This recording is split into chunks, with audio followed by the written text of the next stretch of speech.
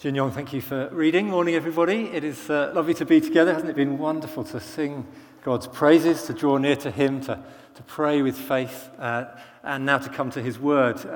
Sue, in her prayers, prayed the special collect, the prayer, Church of England prayer for today, which is Bible Sunday, putting the Scriptures right at the centre of all we do as a church, and it's right that we do. So if you haven't got a Bible in front of you, there's always one at the back to grab on your way in. What is so important to know is that it's in the Scriptures that we come to God by His Spirit. What the person says at the front doesn't matter as much as what is in here.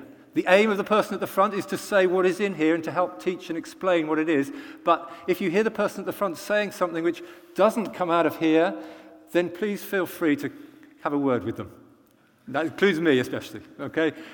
Because that's our job, is simply to teach and explain the Scriptures. So let's pray that I would do that faithfully this morning and that we would hear God by His Spirit through His Word. Father, we thank You for gathering us this morning. We thank You for the blessing of praise and prayer.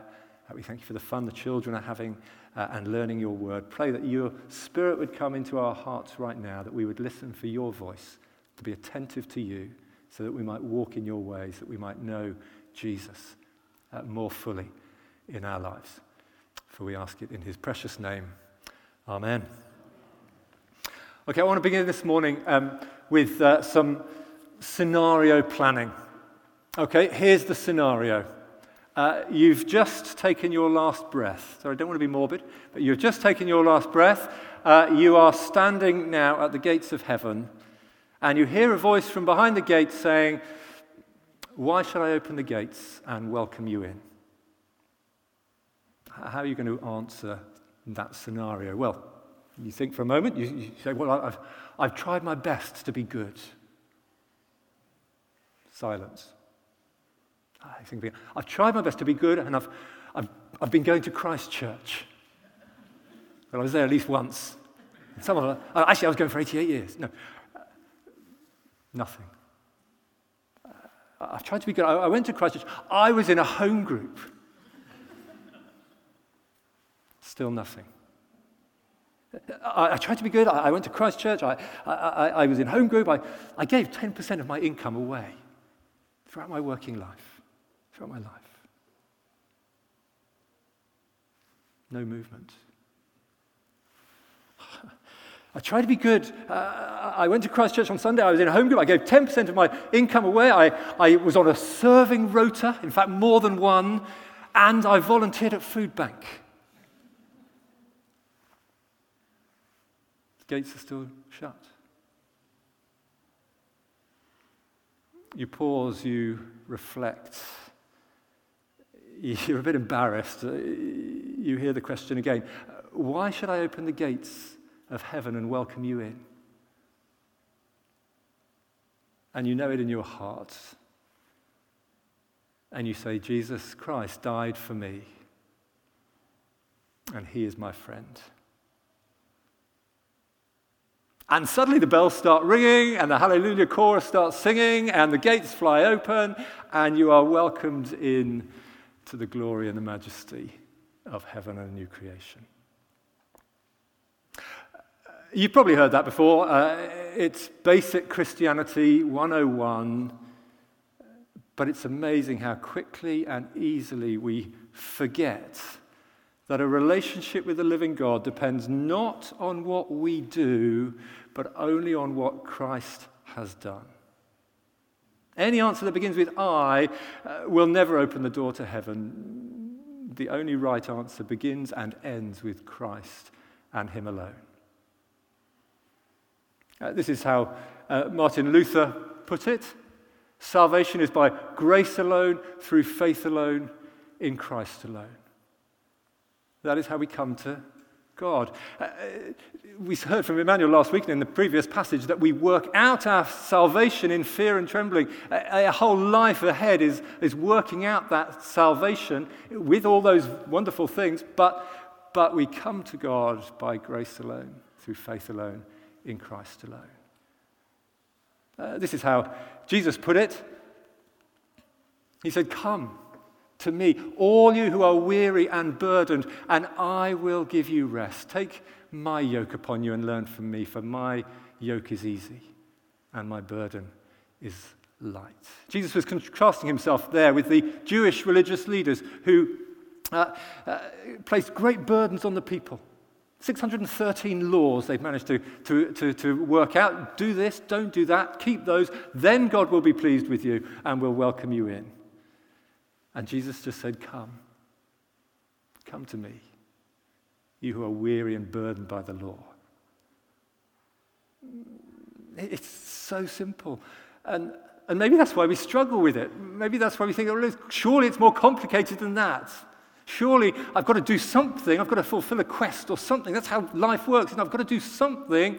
And Jesus just says, come as you are to me and find rest. Paul puts it in a slightly more technical language in verse 9 of our passage today. He says, not having a righteousness, that is a right relationship with God, not having a righteousness of my own, which comes from the law, that is from keeping the Jewish law, but that which comes from God on the basis of faith, a gift from God. Paul was clear that a relationship with God is by grace alone, through faith alone, in Christ alone. And to try and add anything to that is always a dangerous mistake. And that's why he comes in chapter 3, after that little brief reminder to rejoice in the Lord, and we'll get back to that in chapter 4, he comes with a warning. Immediately he turns to warn the church in strong language of those who are saying something else about adding to Jesus. So first of all, we see this, Paul's warning, be careful of adding to Christ. Verse 2, have a look down if you've got your Bibles open. Paul writes this, he says, watch out for those dogs, those evildoers, those mutilators of the flesh. I mean, this is strong language, isn't it? Watch out for those dogs, says Paul.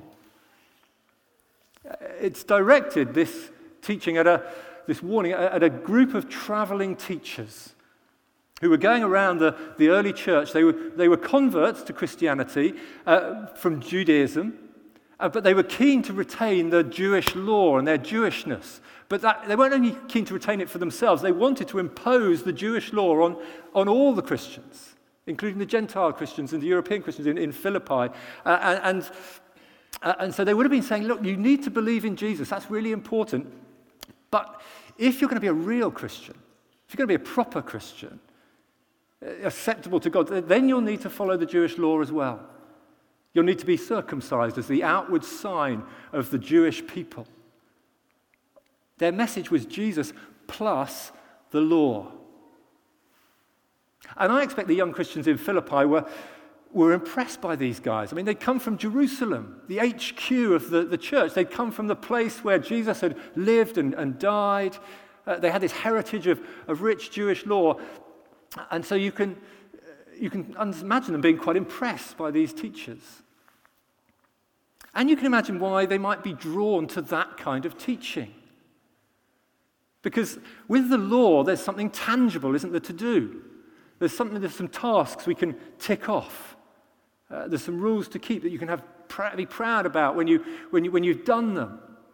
It's in many ways that's easier than simply trusting in an invisible Jesus and following someone we can't see. If you've got some things you can do and tick off, and I've done this and I've done that, it's easier in some ways. And I expect the Philippian Christians were being drawn to that. Paul knows the attraction of the message, so he says, watch out. These guys are dangerous. They might sound and look impressive, but actually, he says, it's we, the simple, believing Christian church, who are the real deal, verse 3. For it is we, he says, who are the circumcision. Not outwardly, but inwardly in the heart. It is we, the church, who serve God by his Spirit, who boast in Christ Jesus, and who put no confidence in the flesh. Paul is saying we don't trust in what we do. We don't put our confidence in ourselves, in achieving an accomplishment. In Christ alone, our hope is found. So be careful of adding to Christ, is Paul's first warning. And then he goes on, doesn't he, to share his testimony. Before we look at that testimony and his story, can I say I have been really blessed by meeting a whole bunch of you and hearing something of your story. Meet the Vicar slots have been great. I've heard about 50 of you guys saying something and sharing something of your faith journey. And it has been amazing just to hear just each person unique and different in God's sight. God drawing people to you, some in slightly more dramatic ways, some just gently evolving, but seeing God at work in his church. It's been wonderful. And as Anil said, there's still space for more. I've not seen you all. I'd love to see as many of you as possible. So do go to the church feed and sign up. Hearing people's stories is brilliant. And Paul here is sharing his story in lots of ways. I've met lots of unique people at Christchurch. I haven't yet met a Hebrew of Hebrews. But here in Paul's letter to the Philippians, I meet this Hebrew of Hebrews, and his testimony is this, trust in nothing but Christ. So Paul's warned of these false teachers. They're adding the Jewish law to Jesus and saying, you've got to do this if you're going to be a real Christian. And Paul says, look, if you want the example of an ultimate Jew, if you want the ultimate example of a Hebrew of Hebrews, well, just look at me. And he describes his pedigree, verse 5. He says, I was circumcised on the 8th day of the people of Israel, of the tribe of Benjamin, a Hebrew of Hebrews. All the boxes are ticked. He's got all the right connections. He's been in the right theological colleges. He's got everything what it is to be a real, true Jew before God. And then he goes on to describe his performance. Verse 5, he carries on, in regard to the law, a Pharisee, as for zeal, persecuting the church, as for righteousness, based on the law, faultless. I mean, this guy's not a regular Jew. He's a Pharisee. He was a teacher of the law. He would have had a dog collar, maybe even a bishop's mitre. He was totally committed to the cause. He sought to obey it perfectly. Pedigree, performance, he is the perfect example. He's got everything. If anyone could be confident to stand in the presence of God, to enter his presence, to say, why should I let you into heaven? Paul had the CV for that. And then he says, verse 7, but whatever were gains to me, I now consider loss for the sake of Christ. In the older version, whatever was to my profit, I now consider loss. And he carries on, verse 8, what is more, I consider everything a loss because of the surpassing worth of knowing Christ Jesus my Lord, for whose sake I have lost all things. I consider them garbage that I may gain Christ and be found in him, not having a righteousness of my own that comes from the law, but that which is through faith in Christ, the righteousness that comes from God on the basis of faith. This is a great passage, or a nightmare passage really, for accountants and treasurers. See Dermot at the back there. I'm impressed with you guys, who know your numbers and who love spreadsheets, and you see numbers. And I've seen so many spreadsheets in the last few weeks. And this all just is a massive numbers and details. And I love you guys who know exactly what's going on. Simple spreadsheets for simple brains like mine is good. And this is Paul's spiritual spreadsheet. Did you see it? All those deposits that Paul was making. He was putting all his deposits, they seem to be adding up to a healthy profit. The accounts are looking good before God, it seems. But then you look again at the spreadsheet, and suddenly you realize that all the numbers that were in the debit column are in the debit, not the credit column. A big loss appears at the bottom of the spreadsheet. Every accountant's nightmare, every treasurer's nightmare. A big loss. See, for Paul, all that had gone before meeting Jesus, he now sees as a loss. As in the debit column. He was deep in debt before God, a debt he could never pay, however much he did, and whatever his CV had on it. And then wonderfully, in the spreadsheet appears one deposit, one huge, unlimited blank check sitting in the credit column, and that deposit is Jesus himself, his perfect life, his sacrificial death, his glorious resurrection. And so Paul says, look, having him, knowing him, living for him is now the only thing that really matters. I tried all this and it just put me further into debt with God, and I took hold of Jesus and I receive that righteousness that comes from faith, that right standing with God. His rich CV, he says he now considers verse 8 rubbish. The Greek word is skubalon. It's the rubbish, garbage is the polite translation. The actual translation really is a pile of dog's muck. And I do admire you dog owners who have to go around with little plastic bags, and when you go for your walk, you sort of see your dog do something really revolting, and you've got to go and pick it up and put it in your bag, and then hopefully put it in a bin, not just hang it on a tree. I sometimes see that, and you get the whiff, and it's foul. Well, Paul is saying, look, what I considered before, what the world considers wonderful, and my CV I now consider like dog's muck compared to knowing Christ Jesus as my Lord. Only Jesus can do that.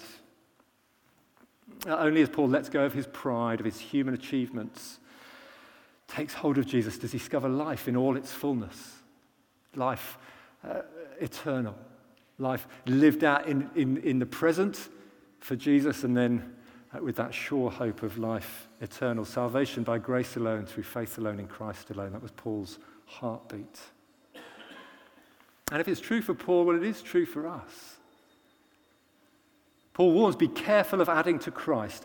And we might think, well, look, I don't know any Jewish Christians.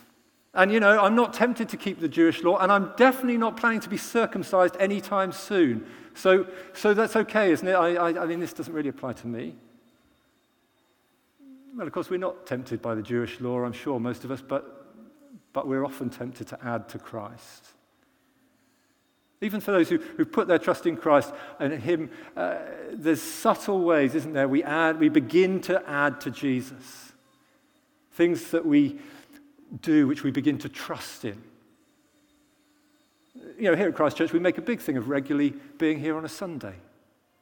We make a big thing of joining a home group, of tithing our money or giving generously, of talking about Jesus, of being involved in creation care or in social justice projects. And these are good things. All of those are great things as we work out our salvation with fear and trembling, but they too quickly become the markers of real Christian faith. We start to trust in those things instead of trusting in Jesus. How do we know if that's happening? Well, one sign is a kind of spiritual roller coaster. We get to the end of a week and we managed to get to home group, we helped out at food bank, we managed to open our Bible every day, we even spoke to somebody at work about our faith, and we feel pumped up. And God is good, and God must be so pleased with me this week, and we're really, me and him, we're close, and we feel great. And then we get to the end of the next week, and everything's gone a bit pear-shaped. You missed church. You barely opened your Bible. You got cross with that same person at work, and now you feel useless. You feel hopeless. You can imagine that frown on God's face. Maybe he's not even interested in you anymore. Here's the truth. It's not those things that we do which bring pleasure to God. It's not our spiritual performance that causes him to love us any more than he does already. It is Christ alone, what he has done for us. It's being found in him which brings pleasure and joy to the heart of God. So what does that mean for us? What does it mean for you and me? It means that our greatest goal is simply to know Jesus and become like him. That was certainly Paul's greatest desire, to know Christ and become like him. Look at verse 10, if you've got your Bibles open. It says, I want to know Christ. Yes, to know the power of his resurrection and participation in his sufferings, becoming like him in his death, and so somehow attaining to the resurrection from the dead. I want to know Christ. That's Paul's greatest longing. Of course, to know Christ is much more than just to know about Christ. But it's never less than knowing about Christ. We'll never get to know Jesus well if we're not opening the Bible regularly, if we're not discovering more about him. Of course, in the Gospels, we'll see him most clearly and wonderfully, but Christ fills all of the Scriptures, so we need to open all of the Scriptures and look for Jesus and find him there. We need to be people of the written word if we're going to be people who follow the living word. We get the Bible open every day if we're Christians, not because it ticks the box, not because it thinks, oh, God will be pleased if I've read my Bible today, not because I have to, but because it's where we come to know Jesus and we come to know him better. And that is our longing if we know him at all. And Paul draws out two aspects of what it'll mean to know Christ, doesn't he, here in these verses, to become like him. They seem to be contrasting, but it's not an either or. There's power and there's pain if you know Jesus. There's death and resurrection. Of course, we love the sound of resurrection power. I don't know about you. I love the sound of resurrection power. I love the sound of living powerfully for Christ and then longing for that day when I'll see him. We're not so keen on the death and participating in his sufferings. But Paul says both will be our experience if we're following Jesus. Paul mentions resurrection power first, because when you become a Christian, of course, the incredible truth is that God makes you alive. You who are dead in sin are alive in Christ. It's a miracle, any conversion. And then he puts his Spirit in you, the power that raised Jesus from the dead, he puts in us so that we can change, so that we can be fruitful and productive in his world, so that we can be involved in his kingdom purposes, to make a difference, to be salt and light, to accomplish things that we could never do if we didn't have Christ's power in us. To get off on a plane, to fly off to Senegal when you're 89 years old, like our mission partner Beryl. That is resurrection power that enables someone to do that. I don't know about you, I want resurrection power so that my life can be fruitful and useful to God. Of course, the problem of speaking about power is that we become a bit triumphalistic, perhaps. Or we somehow think that if we know Jesus, everything should be great and everything should work well and everything should be fine because we know this power of the resurrection. But that isn't the case, because life gets hard and suffering comes. And this resurrection power is given so that we can persevere in the midst of the trials. Paul knew that. He was writing this letter from prison. He was facing a possible death sentence. He'd endured beatings and hunger and humiliation and imprisonment and shipwreck. This is what it is to know Jesus and become like him, to participate in his sufferings, becoming like him in his death. Paul himself, tradition tells us, will die a martyr's death. He'll follow in the footsteps of Jesus, unflinching and trusting, knowing that physical death is not the end, but rather somehow he will attain to the resurrection from the dead, as Anir was talking about earlier, with a new resurrection body in the very presence of Jesus. Well, like Paul, we need to be clear that if we make knowing Jesus and becoming him, like him, our greatest goal, well, it won't be easy. It's going to include challenge and struggle. No, we won't be surprised when suffering comes, but we won't be beaten by it because we have his resurrection power at work in us. As I close, Debbie and I have a lovely friend called Sarah. She grasped what it was to be saved by grace alone, through faith alone, in Christ alone, when she brought her baby daughter to be baptized at our church. She put her trust in Jesus. She made it her goal to know him and become like him. Sarah, since her late teenage years, had battled with cancer. She was told that she wouldn't live long enough to get married. I wonder if she married Chris. When she became pregnant, she was told that she wouldn't survive childbirth. Grace was born and she brought her for baptism. As Jesus became central in Sarah's life, she encouraged other women in the church. She brought friends to church. She loved to spend time with Jesus. She had a wonderful faith. We prayed for Sarah. We prayed for her healing. But the cancer returned. And she faced her suffering with an incredible faith and courage. I remember going into the hospice on Christmas Day to celebrate communion with her and her family. It was deeply moving. Her eyes were so fixed so firmly on Jesus. A few days later, she wanted me to go back in to talk about her funeral.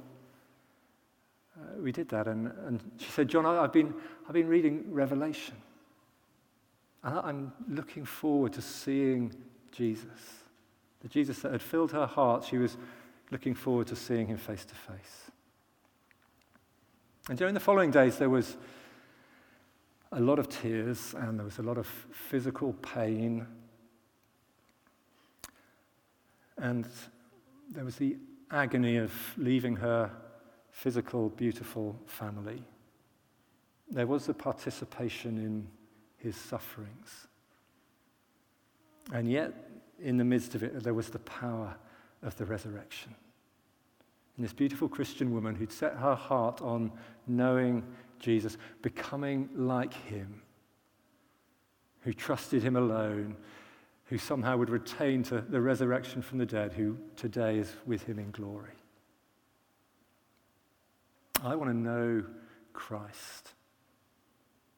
I want to know the Christ, yes, to know the power of his resurrection and participation in his sufferings, becoming like him in his death, and so somehow attaining to the resurrection from the dead. Well, I wonder if that's your heart's desire.